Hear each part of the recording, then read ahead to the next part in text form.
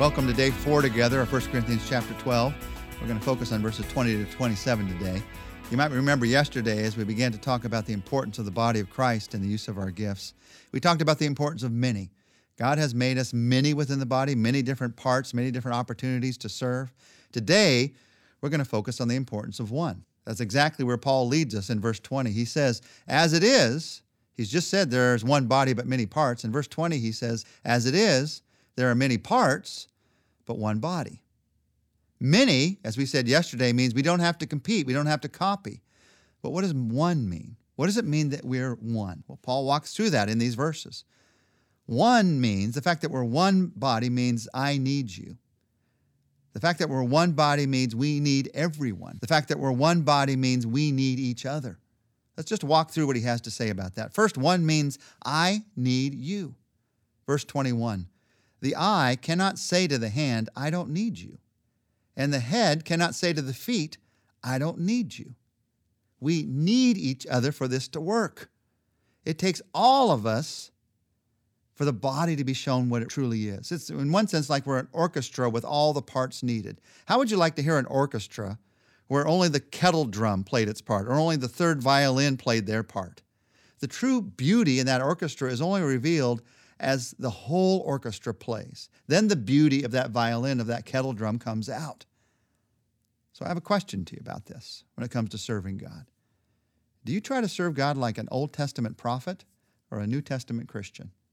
One of the pictures we have of Old Testament prophets, it wasn't always true, but it's one of our pictures, is that somehow they were out there all on their own, serving God, making a difference in the world. Now, they did often have partners. They did often have people they mentored. But that's our picture. And for some of us, that's our picture of how we should serve Christ today. It's me and Jesus. Out in the world, I'm making a difference for him. He didn't make you to serve him that way. He made you to serve him in a body. It's as clear as a bell in this chapter. As a New Testament Christian, I realize I am made to serve him, but I also need what other people do. In fact, without what other people do, whatever I do to serve is not going to last. It's not going to make a difference. One means I need you. One also means we need everyone. In fact, we especially need, Paul says, those parts that may seem to be the least needed in the church, the most ignored. Listen to what he has to say in verses 22 to 24. On the contrary, those parts of the body which seem to be weaker are indispensable. And the parts that we think are less honorable, we treat with special honor. And the parts that are unpresentable are treated with special modesty, while our presentable parts need no special treatment. But God has combined the members of the body and has given greater honor to the parts that lacked it. So here, our body, again, is an example. And Paul says, we spend more time, in one sense, on our least attractive features. They get more honor. You have to have the right makeup for a too thin a face. You have to have the right clothes for the battle of the bulge. You have to comb your hair in the right way to cover some encroaching baldness. When something doesn't seem right, you make sure that you give it even more honor, more attention. Paul says there's an example in that. There's an example of what's needed in the body of Christ. And it's not that there's just some things that are weak. It's actually that which seems to be the weakest is indispensable. God has made the church body in that way. And sometimes we miss this important truth. With our physical body, if your big toe was bothering you, a toenail and your big toe was bothering you, you wouldn't say, I'm just going to cut that big toe off because it's bothering me. But we can easily do that in the body of Christ. Oh, that's irritating. Let's get that out of sight and out of mind. And Paul is saying here, listen, the less showy the gift, the more necessary the gift. He's speaking here for the opportunity to see that what we see as the weaker gifts are actually the gifts that most strengthen the church. So, for instance, what's weaker? What do we often see as weaker? We often see the weaker gifts as maybe the less spiritual gifts.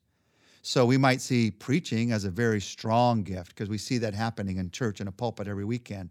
But helping, the person who sets up the chairs in that church, that's a weaker gift. When the truth of the matter is, more helping is needed in a church, more serving than preaching, because that's what shows the reality of what we're preaching.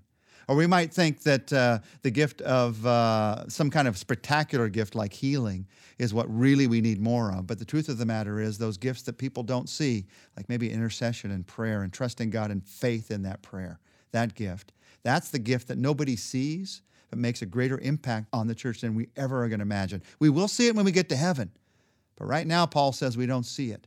So the weaker gifts, the less noticed gifts, are often the most important gifts. We need each other more than we even realize.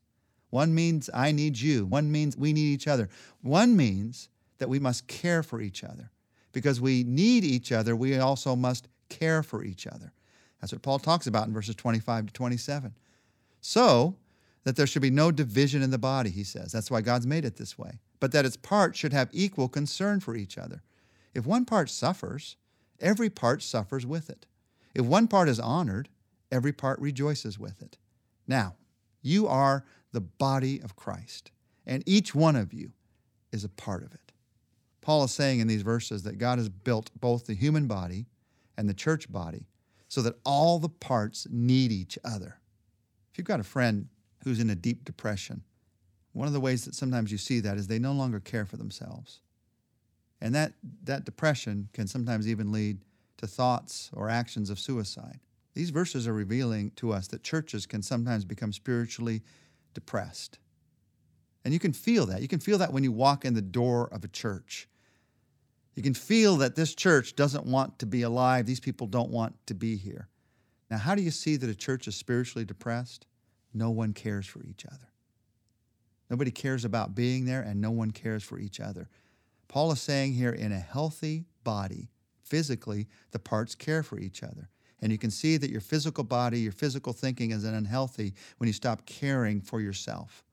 In a healthy church, the parts care for each other. That's how you see health. And Paul makes it very clear here. He says, if one member suffers, all suffer. If one member rejoices, all rejoice. If one member of your physical body suffers, your whole body suffers. If you hurt your shoulder, you don't say, my shoulder is sick. You say, I am sick. There's something about a pain in your body that affects all of you. If you've got a pain in your hand, your whole body gets involved in making sure that pain gets taken care of. You use your mind to make sure that you find a doctor. You use your feet to walk out to the car. You use your hands and all of you to drive to the doctor. You ask somebody else to do it with your mouth. Your whole body gets involved in caring for that one hurt part of your body. If one member suffers, all suffer. Who do you need to be suffering with right now, praying for? Because they're part of the body. It's hard to suffer for others sometimes because you got enough in your own life. But the truth is, when we suffer for each other, then we carry each other's burdens. And not only do you lessen their burden when they're suffering, but they'll lessen yours when you're suffering. If one member suffers, you all suffer. And if one member rejoices, all rejoice. I love this verse. You want to have constant joy in your life?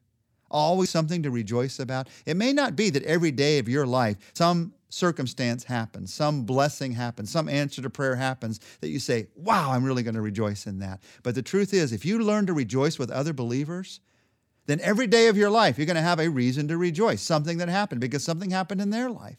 It doesn't have to happen in your life for you to rejoice about it. These verses say, because it's in the body, you can rejoice just as much when it's in somebody else's life, because it's not just about you. It's about the body of Christ and his glory in the world. In light of that, one member suffers, all suffer. One member rejoices, all rejoice. Let's take some time to pray together. And right now as we pray, Lord, who is it that I need to suffer with today? Just right now in my mind, I bring their face, I bring their name to mind, what they're going through. And Jesus, I ask you to give them grace. I ask you to give them peace. I ask that you give them strength. Help them to know that they're not going through this alone. Lift them up, I pray. And Lord, who do I need to rejoice with today? To recognize that you've done something wonderful and to bring joy into my heart, not competition, never jealousy, but instead joy, God, that you are at work in their lives. How can I today, Lord, suffer with those who suffer and rejoice with those who rejoice? How can I be a part of your body today? Show me how, Jesus. I ask it in your name. Amen.